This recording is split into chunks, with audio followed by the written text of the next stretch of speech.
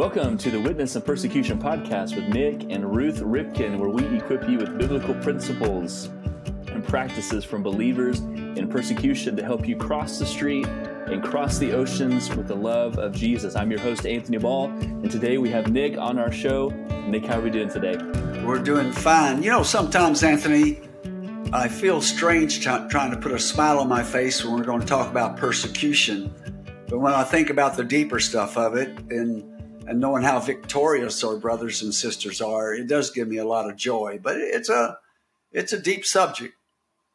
I love that. I love the relationship between joy and victory. And maybe it's a smile of victory really is what you get to have. Yeah, and I think to be my own segue a little bit today, the thought just came to my mind again. We've talked about it before, that the greatest persecution on earth is to have no access to Jesus. And I think Somalia was the essence of that. For 2,000 years, they had no access to Jesus. Well, and, you know, that's what we titled this podcast, Witness and Persecution, because we get to see there's so many inverse relationships between witnessing and persecution. Both when we witness, it causes persecution for the name of Christ, but also, as you said in many shows before, in many episodes, when we don't witness, we are identifying with the persecutors. And so you're exactly right that there's such an amazing relationship between those two words. What was that word you use? Inverse? I think inverse. I'm from Oklahoma, so that's a pretty big word for me. So I don't. Between Oklahoma and Kentucky, I don't know. Is where that came from. What is that? The opposite of reverse, or what is that? I think it's the opposite of outburst, right? Outburst. Well, it sounded good in the context of the sentence. So, yeah. Well, very rarely can I string together a sentence like that, so don't get used to it. Yeah. Well, I love that segue of joy and a smile of victory and smiling with the joy that we have in victory and that resurrection power. Today, I know you are going to share a little bit with us today about being in famine and war zones and how we respond to that, what that does to our soul, and how we interact and how we accept that message and what it does to our hearts. Why don't you share a little bit with us on this episode about being in Somalia, seeing and experiencing those things at a very deep and raw level, and how do you come out of that, and what is God doing with that from this story? Well, I had spoken to you as we were just chatting before the podcast that it really does trouble me at the deepest parts of my being that the history of missions is not that it's not that moral, it's not that clean. That when you look even back in the 1800s, and the book I'm reading, a historical fiction I'm reading right now, how the missionaries went from England with government personnel and the might of the British military that was global at that time. And in my lifetime, almost prior to my lifetime, missionaries followed the colonialists all over the world, and they were seen as being in partnership with their colonial conquerors. And in my lifetime, especially with one of the major religions in the world, missionaries have increased their presence by thousands of percent by following the military into places that and I just think that's backwards. I think in a lot of ways we should have been the first in, and I wanted to say in war zones and things like that, we're the last ones out. But in terms of church planting and churches in terms of like the Apostle Paul and making Jesus known, we should be the first in, and we should be the first to leave. We should not stay and set up a kingdom and build buildings and amass riches. we should go to the next place and the next place and the next place. We're not the pastors and the teachers of the world. We're the evangelists and the church planters of the world. But I can't tell you that I had this stuff worked out when the Holy Spirit convinced Ruth and I to move again. We moved those boys 38 times, but I don't know, this is in the midst of maybe the 10th move, something like that. And we're trying to get into Somalia, and everybody that were people of faith got kicked out or had to leave during the famine and civil war. And so we're some of the first ones back in. And because what we're trying to do fits hand in glove with what the United Nations, their charter is, Red Cross International. And this is long before there was any military movement on the U.S. government part to have a coalition coming in there. And so I think I would remind you, I first would go in there with a select 20 or 30 with the United Nations. And it's so blooming hot in there in the summertime. Maybe 90% of the 7 years that when I stayed in Somalia, I slept on the roof of the houses, try to catch some breeze and keep the mosquitoes off, because there's no electricity. We don't even have a fan. And most of these windows are so salt encrusted, you can't keep them open. And so it's a hot place. And that first trip in there with the United Nations, I'm up on the roof, and about 9 o'clock at night, it's well after dark. One of the guard gates come up, and he comes up and he says, "You have a visitor asking for you by name." And I said, "Well, that's not possible. No one knows I'm here." And he said, "Are you Nik Ripken?" And I said, "Yes." And he said, "There's a Somali man asking for you by name at the gate." And so I went down and I asked him to stand where he could see me, because I know this is a tough place, especially at night.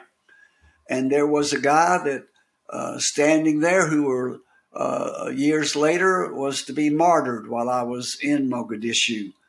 But he introduced himself to me, and he said, "I was with some believers last night, and we were praying, and the Holy Spirit told us that you were coming in here, and I've come to introduce myself to you." And he gave me his name, and he said, "I just want you to know so that as you go back to Nairobi, you can let some of those others that had to leave, that we're still alive, and praying that they'll come back." And I mean, for him to ask for me by name through the power of the Holy Spirit, I just knew, my goodness, biblically, this is very familiar territory. But coming from the background of a traditional missionary and a pastor teacher, this is very unfamiliar territory. And so it was just sort of, a model of something that was to come. And so working hand in glove with international organizations, most of them are funders. They're not implementers. And they're looking for folks like us that can tell them both what's wrong, where they can work, what needs to be funded, what the ABCs and XYZs might be. And so before the military came in, I could walk anywhere in Mogadishu. I had guards with me. I might have another Westerner with me, but when I got into Mogadishu, there were only 4 of us that I know of that were in there at that time. And so I'm driving with guards, and a lot of places I'm walking, and I'm trying to get a feel for what's going on throughout Mogadishu, and I'm learning about the 6 major clans, and I'm learning about the sub-clans, and what negotiates your marriage, and the group that negotiates your funeral. And if you kill someone, they have what they call is the DIA, DIYA in English, DIA paying group. that is your advocate on the ground. So like if you kill someone, whether it's deliberate or accidental, you get with the other person's dia paying group and cause of a death. It can be a life for a life, eye for an eye, tooth for a tooth. It can be a payment of money for that one who was killed. Or if it was an accident and these two dia groups are getting along well, they can just say, it's just forgiven. But it's a big deal, and that's the group that you're always working through. And I'm out there in a place called Afgoy, and I'm introduced to this one sub clan, and I asked them because they all have their own specialties, and the number one, the most dangerous animal in all of Africa is a crocodile. That's because they get in the mud. And mostly the ladies and the young girls have to go for buckets of water. Usually they have to walk 3 to 5 miles to get a dirty bucket of water that is used for drinking, the washing of your body, washing of your clothes, cooking, any gardening that you might do. And so those crocodiles hidden in that mud, they take a lot of women and children, about 1,000 each year in rural Africa. And a crocodile, not to be too gross or anything, they don't like their, whether it's a deer or an antelope or whatever they take, they don't do their meat fresh. They take it under the water, they take it into its nest, and they leave it there for some days and weeks. And this sub-clan, because unless they can be buried whole, Muslims generally believe that they cannot stand before Allah and have a chance to go to paradise. And so this group, they go and dive into the river, into the crocodile's nest, and some of them take sharpened sticks and fight the crocodile off while they go and retrieve the body so it can have a proper burial. Well, they don't teach you that in seminary. It's not in a lot of books.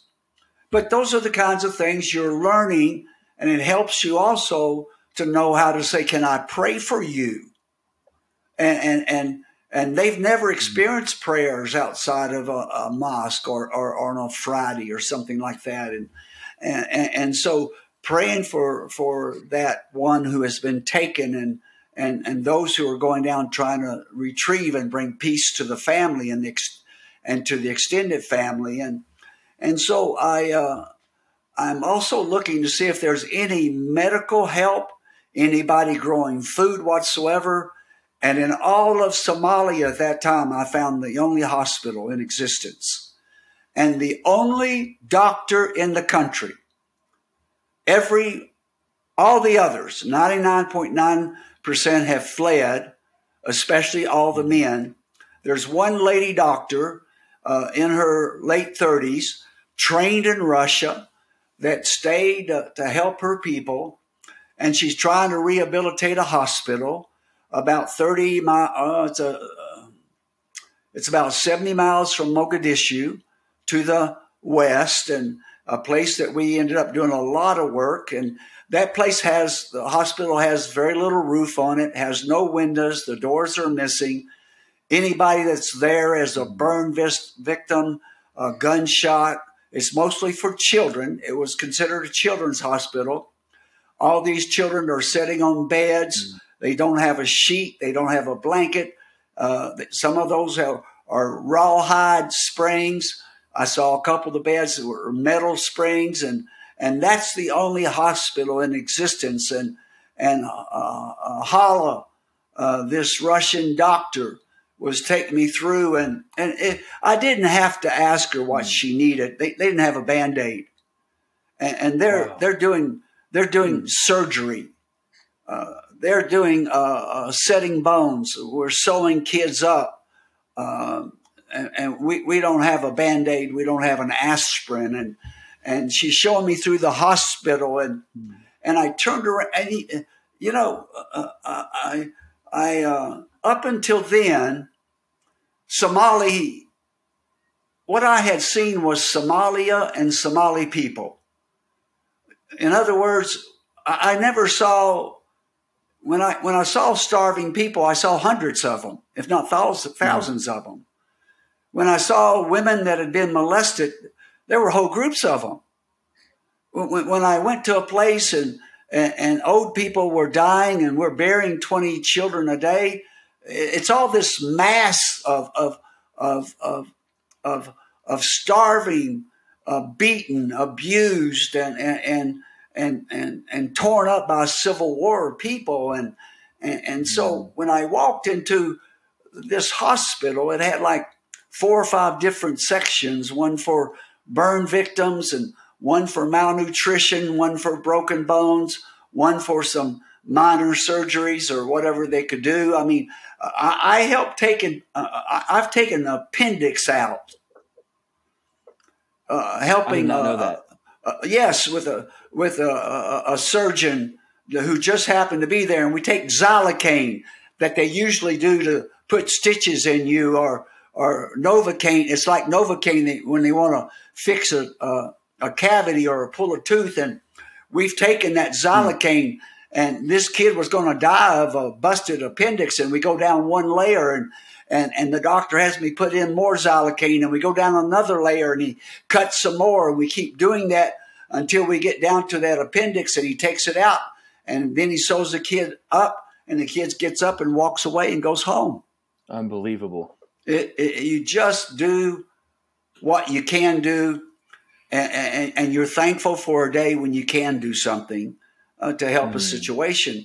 And so I'm walking through this hospital, and I turn around, and Hala is talking to me, but sitting on a metal springs in the corner is this could be lovely little Somali girl sitting on the springs of this bed with her belly as swollen as it could be, pencil thin ankles and wrist, and just her eyes wasn't focused. She just was hollowed eyes, and I just stopped and looked at her. She was the epitome of everything that was Somalia in those days. And I asked Hala about her, and they said, well, as far as we know, we just found her on the side of the road, and she's 3 years of age, and she weighs 6 kilograms. She weighs about 13 pounds. And she's just staring in space and just sitting there, and the most emaciated. And all of a sudden, these masses of Somalis are reduced to this one girl. And maybe for one of the first times, I see a person as a person. Not as women corporate raped, not as old men corporate dying or dead, not as children and family starving as, units by thousands. I just saw this one girl. See, Anthony, I developed survival skills. I can't tell you how. I think some of it was from the poverty of Malawi, and some of it was from the hatred and the apartheid of South Africa for those 8 years. But every day when I saw things that was not capable of being handled and retain your humanity, I would picture having all these closets in my mind, and I would take that event or that person, that scene, and I would put it in that closet, and I would lock the door. And then I would go on to the next thing and the next thing. Now, God has made me in such a way, I can't take any credit with it, that I knew that if I left it in that closet very long, it was going to become a big cancer. So whenever I came out and we told the boys everything that Dad could tell them or Mom could tell them by the notes that I'd taken, and later on by the photographs that I'd taken, but I would sit up in bed with Ruth to 3 or 4 o'clock in the morning and telling her things that I just had to get out of that I could not bear. It would become a cancer if I didn't tell her. And usually the second day out, I would meet with 5 or 6 guys that were my best friends that would hold me accountable. So how much time I was gone and how I was caring for my family, but also so supportive of what we were doing as a family. And every time, at least once a year, we would bring a counselor out and sit for days at a time. At first, it was just Ruth and myself and our boys, and then later on, each team member would do that, and so I would find the help that I need to make sure that these scars could heal, and that they just wouldn't fester, and that if I didn't self-care, then I wasn't going to be much use to Somalia. And so I was doing it all right, and I was unpacking all these massive things, but all of a sudden it became a nation of one person, this little girl. And it was just like she was the epitome of everything that was Somalia. And I can't tell you what prompted me to do it or why I did it, because I hadn't done it before. But I walked over across the room to her, and I walked up to her, and I took my finger, my index finger, and I just rubbed it up and down her face. And suddenly her eyes focused on me, Anthony, and she got this big, beautiful smile on her face. And I fell back away from her. It was like my soul had burst, and I just thought, my God, where did that smile come from? It didn't belong in that place. It didn't belong in that hospital, and it didn't belong in the soul of that emaciated 3-year-old brutalized little body of a girl sitting on that bed with a little cloth in her lap, and 3 years old, weighing 13 pounds, and I just looked at her, and everything in my soul just screamed, this baby, this 3-year-old, she's going to go home with me. This one lives. I'm taking her to Nairobi. And I know I can do this because I've done so many favors for the United Nations, for the U.S. government personnel, for the Red Cross, and she has no family, she has no hope. And I know the people that will help her, let me put her on a plane and take her back to Nairobi, and getting her through customs, immigration. That's not going to be a problem. It'll take a couple years to work with the immigration, but this girl lives.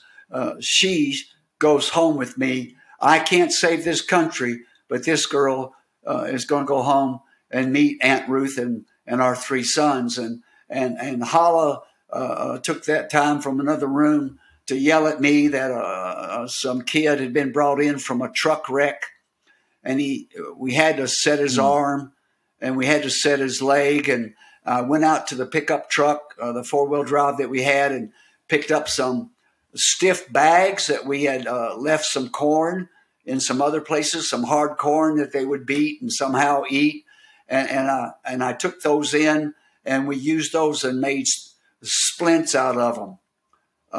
That stiff paper from the corn or the wheat, whatever it was we had. I don't remember. I could have dumped it out and found some string in the back of the truck, and so we're setting this little boy's bones and wrapping them in this bag and a stiff bag and tying string around them and then letting his family take him home. And we have no aspirin, we have nothing to give him, and just pray that over him that he can heal. And I go back in and the bed that this little girl that was in, and I'd already told Hala that I'm taking her with me, and she said, I wish you could take all of them. And so she wasn't there, so I thought, well, maybe they took her to wash her or to try to get some gruel in her or something or other.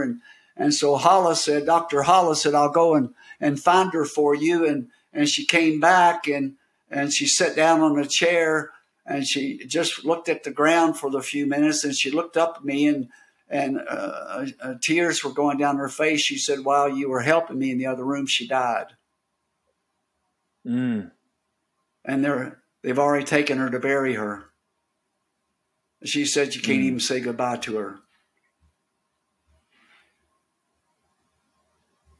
And that's one face I still see. And that's one story that I just feel like if I could have got there a day earlier and carried her back to Mogadishu, I knew of some nurses there. We could have got some IVs into her, and they could have started feeding her a little bit of this stuff that we bring in called Unimix, and slowly. I mean, it would take us a month to get her strong enough to even carry her out to Ruth and the boys. But I just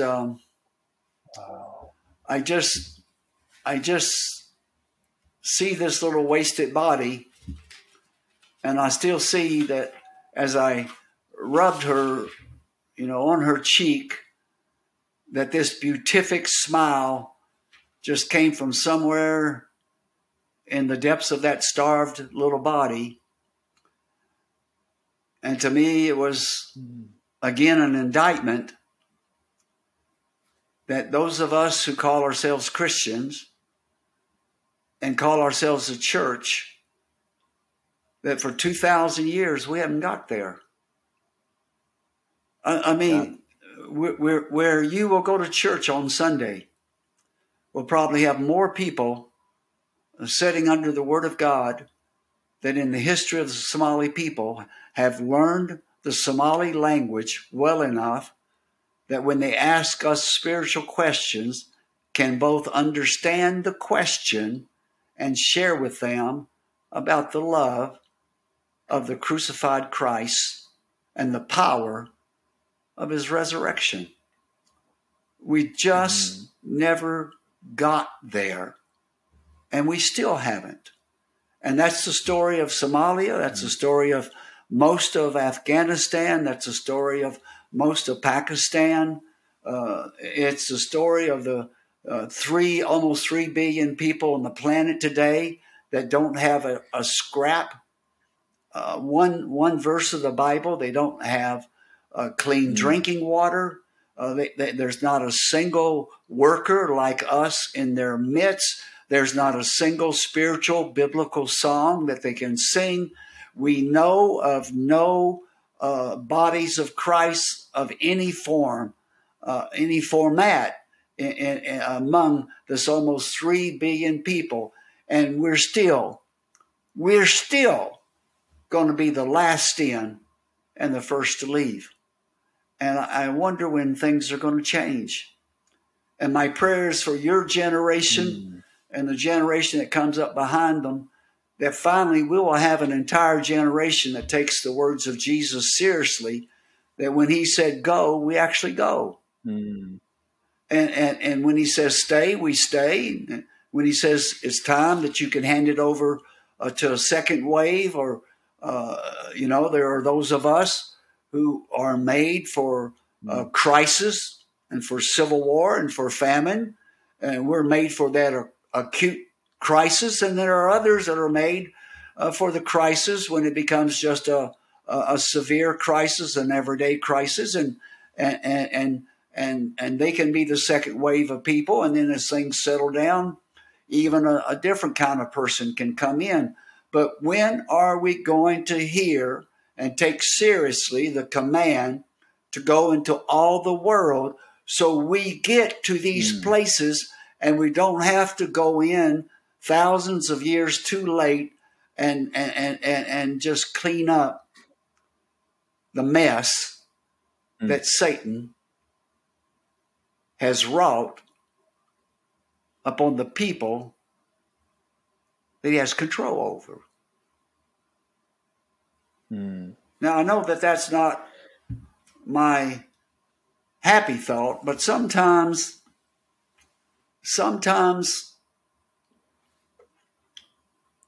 our congregation and our ministry is reduced to one person. Now, I know that in terms of witness and seeing the kingdom of God planted and going from place to place quickly, like in the book of Acts, it's going to go from house to house and family to family. But when you're looking at the Civil War and famines, we've got to feed the masses. We've got to do, like mass units. We've got to do mobile medical clinics. But sometimes you're going to have to stop and look people in the face and ask them their name and listen to their story and say, for you, your story changes today because of what I'm going to do in your life. And I'm not doing it only for you. I cannot but do it for me. And if I don't do it, then that part of my humanity dies. And that closet in which I have locked this event, I don't know how it cannot become a cancer, because there's no good ending for it. And so I think Ruth and I, 35 years down the road, are as healthy as we can be, emotionally and spiritually, physically. That's a different story, because we've been in a lot of tough places for a lot of miles where people ask us what kind of roads there are. I say usually traveling on the roads is worse than traveling where there is no road. And so we've had some rugged and tough miles out there. But when are we going to hear, and when are we going to obey, and when are we going to take that 95 cents out of every dollar that Christians give for salaries and buildings and programs for those who are already in the kingdom of God, and get there before that 3-year-old that weighs 12, 13 pounds dies of starvation? I looked her in the eye, and I fell in love with her in a moment. I'm going to have to look God in the eye. And I'm either going to hear one of my heroes of the faith. He's the second book I read after the Bible when I became a Christian at 18 years of age was by Brother Andrew, God's smuggler. And at 90-some years of age, Brother Andrew died a couple of days ago. Smuggled Bibles into Eastern Europe. Did the unreached peoples thing when nobody else knew what it was like, and advocated for the church and people in persecution when that was not in anybody's vocabulary. And I've sat with him for dozens of times, and sometimes weeks at a time, and I've traveled with him, and he's been just a man of God.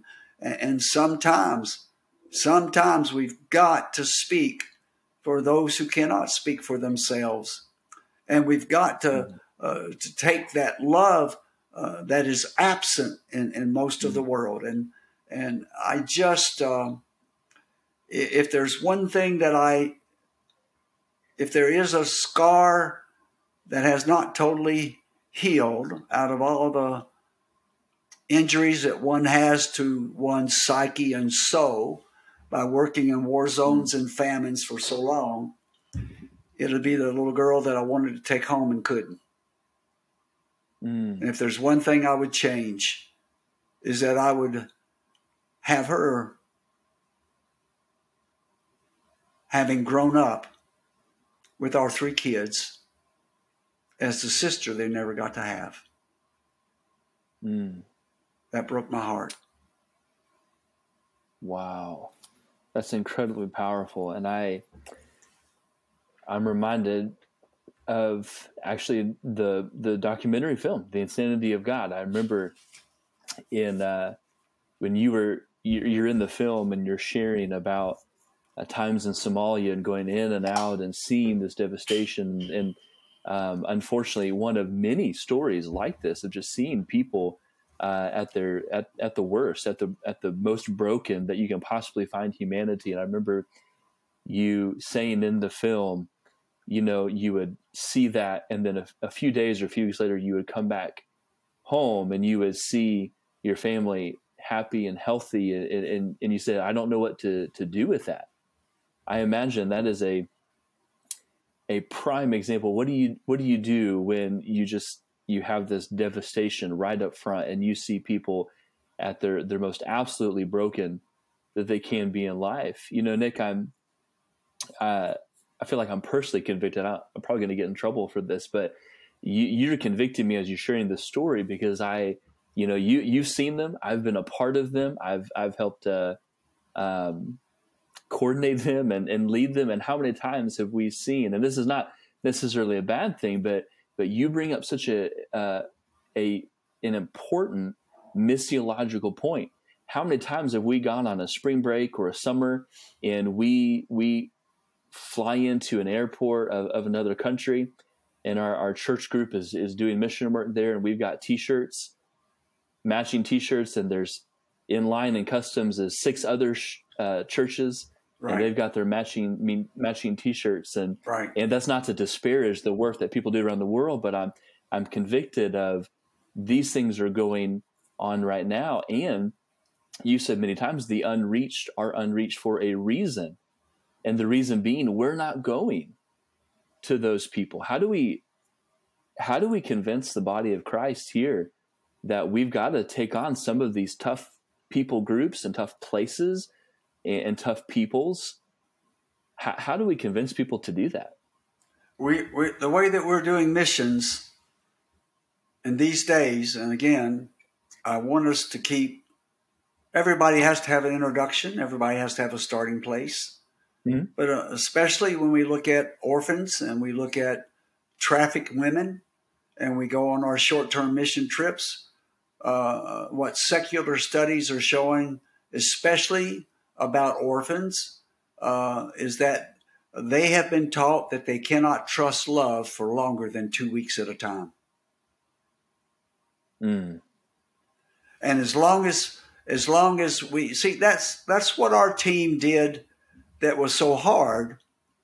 But if they wouldn't do this, we wouldn't let them stay. If they didn't capture as much as they could the names and the stories of the thousands of people that we fed, of the mobile medical clinics that we get, and if they didn't pray over them and pray over them by name, then what difference can we make? Now, a famine and war zone doesn't offer you a lot of options spiritually. So you take what the Holy Spirit gives you, and people they're starving, they're without water, they have been sexually abused, but the thing is they are hopeless, and we can be people of hope for that moment. But if we just the thing that bothered me is that when let's save this for another thing, because I'd like another time to talk about the tens of thousands of dollars that Christians and churches and organizations sent us for years into Somalia from all over the world. And I don't know how they knew about us. I don't know how they found out how to get the money to us, but also what happened to that money when a certain event happened inside of Mogadishu. And 2 months later, all the support we had left and went home. Wow. We've got to commit. We've got to commit to the point that where we have not been for 2,000 years, we're not going to turn that around by drive-by shooting. That's exactly right. It's going to take our lives. It's going to take, the whole thing that drives me on this, Anthony, and I want to make sure I got this in. When I tell stories like this and hundreds of others, and I do this with medical people, like when I have a knee replaced and they come in our house and twice a week, and they're believers, and we get to telling them why we do what we do, and they just stop and they weep and they're just incredulous, and they want to know what kind of father are we that we would take our kids into Africa, though they never lived in Somalia? And I just look at them and say, you have children? They say, I have 2 boys and a girl, or this one nurse that I have 3 girls. I said, if those were your children in that refugee camp or that feeding center or where we did mobile medical clinics or in that children's hospital, what would you want me to do for your daughters? And I want to do for the world's children and the world's wives and the world's aged what I would want to have done for my wife and my children, if for nothing I have done wrong that we were in that situation.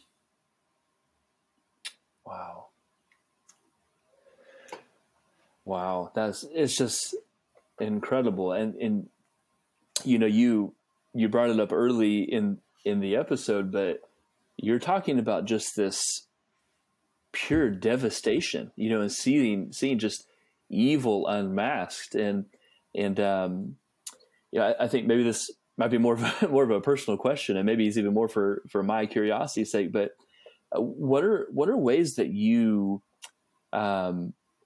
dealt with? I know you mentioned that you had accountability people around you. You brought in counselors to talk through these things, and how can Christians today, and there are plenty of these kind of places for us to be able to serve and to work in. How do Christians today minister to people who have walked through that? I know we particularly in our area, we have a lot of refugees coming from places like Syria and Lebanon, and some of these places just absolutely devastated. Afghanistan is one place, a target here by our home. And so how do they engage people who are coming from these type of environments that you're explaining right now? How do we minister to them even in our own backyard? Because I think that will help some listeners today. Well, frankly, given the atmosphere and the temperature in our country,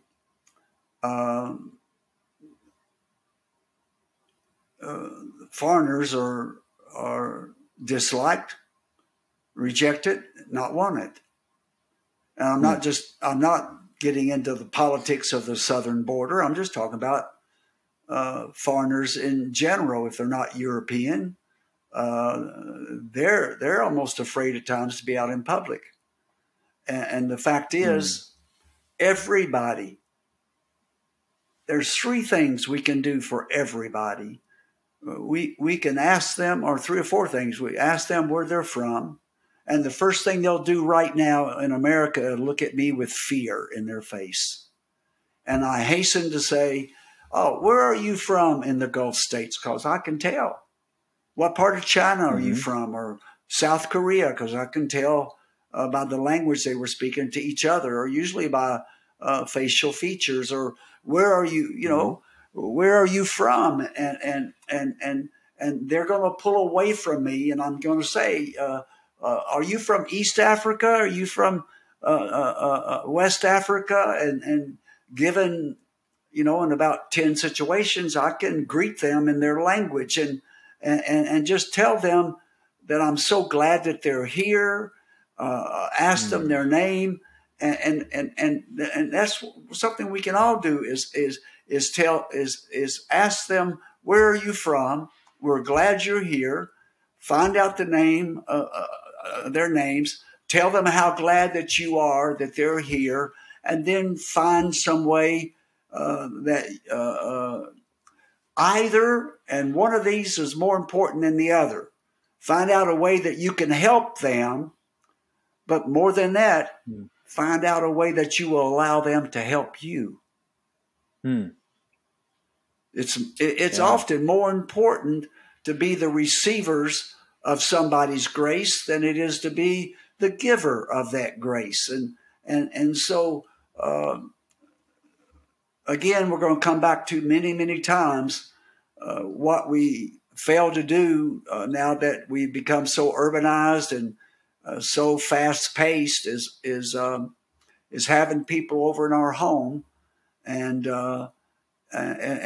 just having meals with both our neighbors and having meals with strangers that we've met, and make it possible for us to go get them and take them somewhere, or if they have transportation, just bringing them to our home. And I am going to have to practice what I preach in a few minutes, because we spoke in a local body this past Sunday twice, and one of the families wants us to come over in about 30 minutes, and they're going to have their neighbors over, and they want to have a time of us eating together, and then they're going to have some questions that they want to ask. And so Amazing. I want to go and do that, because we've been praying for multiple opportunities like that.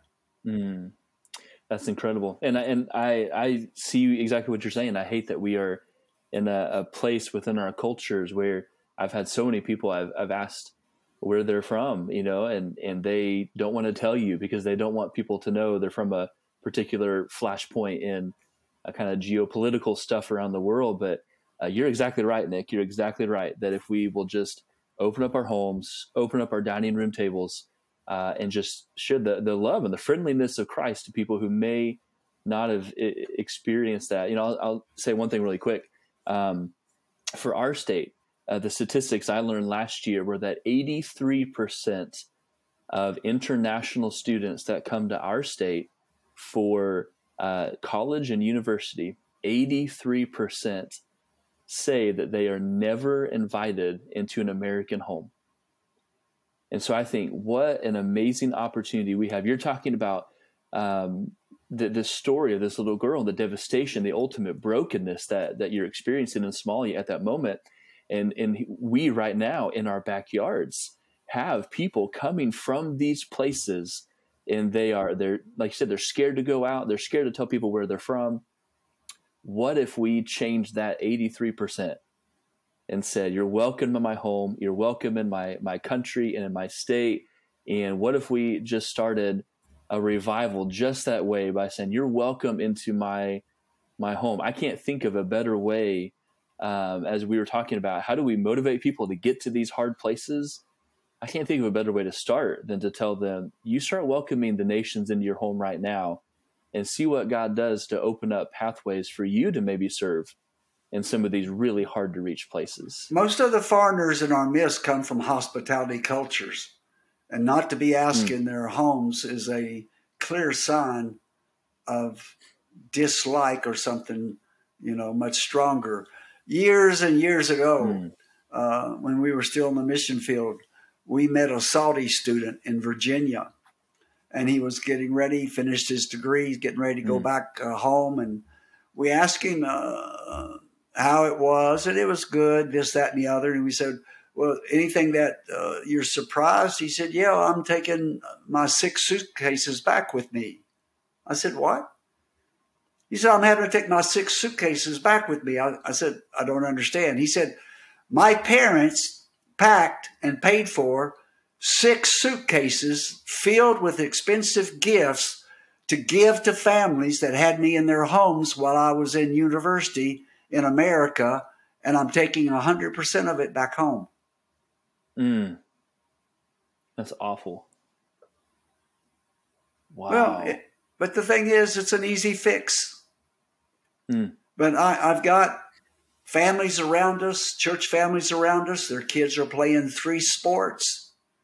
You're about to get in trouble here. I know. I have been with some of our workers on furlough, as well as people who should be standing in pulpits that on Sunday morning are taking personal days to take their kids to different sport tournaments. And if we, Anthony, my fear is not only that we're going to be disobedient to go to Judea and to Samaria and the ends of the earth. My fear is we have stopped going across the street in America to the point that we now have a Christian influence country, and not a country that calls itself Christian anymore. Not any report, not any statistics, not any study is America Christian by any classical definition that you might want to use. So Let's love Wow. people. Let's open our homes and our hearts. But most of all, let's start by taking the time to ask their name. And everybody loves to tell their story. Everybody loves to tell their story. And once you listen to their story, you're going to discover how the Almighty God's already working that person's life, and you get to affirm that and add to that. So have a good evening, brother. I love that. Thank you so much, Nick, and thank you for your patience for me being many, many minutes late to start recording. But That's all thank right. you for sharing that, and we pray that is a motivation this week.